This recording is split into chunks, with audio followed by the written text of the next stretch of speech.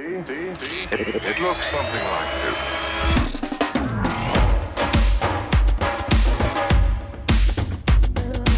Hey, this is Joshua Singh. I'm so excited that you took the time to be with me today.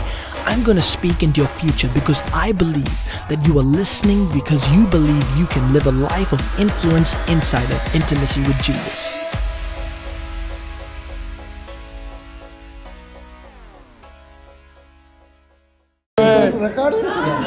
Hey, so we are here with Dr. Reverend Pastor P.G. Verghese from IAT, and Pastor Moses has a very important question. Pastor P.G. Verghese, let me ask you a question, very important question. If you get, again, at the age of 16, if God makes you 16 years old again, how differently and what different things you will do or not do? 16? Yeah, 116. 116. I will accept the Lord Jesus Christ as soon as possible. And immediately I will start to preach. Paul preached on the third day or fourth day. Yep. So I will start to preach. Even if I do not know how to preach, I will go to the bus station, stand there and distribute tracts. Even now, every Sunday, after my church, I go to the railway station. I stand on one side, Lily stand on the other side, we distribute tracts. Even today. Wow. People will, every Sunday. And people will come and look at me and say, are you P.G. Verghese? Yes. Why are you doing it? Because God called me to distribute tracts. So that will be. I made a few mistakes. And probably I will make the same mistakes again. Just like I ignored my wife, I ignored my children, I traveled all over India, I may make the same mistakes. But otherwise, I will be the same, a preacher. So to reach the unreached at any cost. Re-sacrifice your children again at the altar for the. I am afraid that I will do that. I know I should not do that, but I am afraid because what of the. What advice would you give to the young preachers? What advice you'll give to the today's generation of young preachers? Be a busy person, busy for God. Be a gambler. Gambler. Gambling your life for God. But no, this is not a era of sacrifice. The word sacrifice is only in the book. People don't want to have sacrifice anything. They want to enjoy the blessings of God.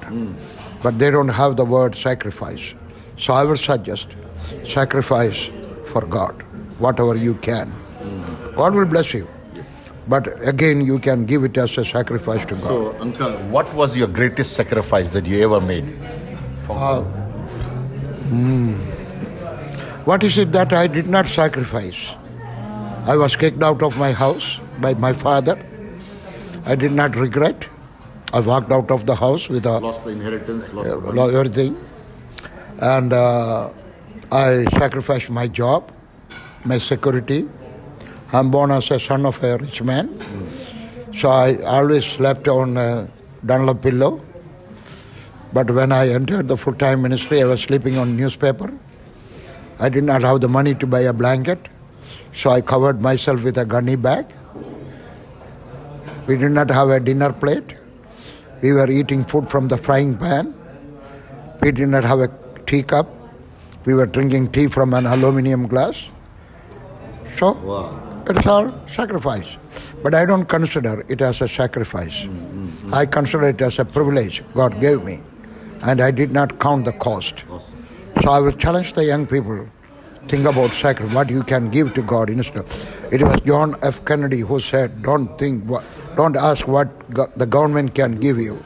Think what you can give to the government, the country. So I will say, don't think what you can get from God. He will give you everything. The Bible says when the Lord is your shepherd, the blessings, the goodness and mercy of God will follow you. Don't follow these things. Follow God. So do some sacrifice. Wonderful. Yeah, well, there we have it, friends. You have heard a very powerful principles from Pastor P.G. Verghese. We'll see you soon.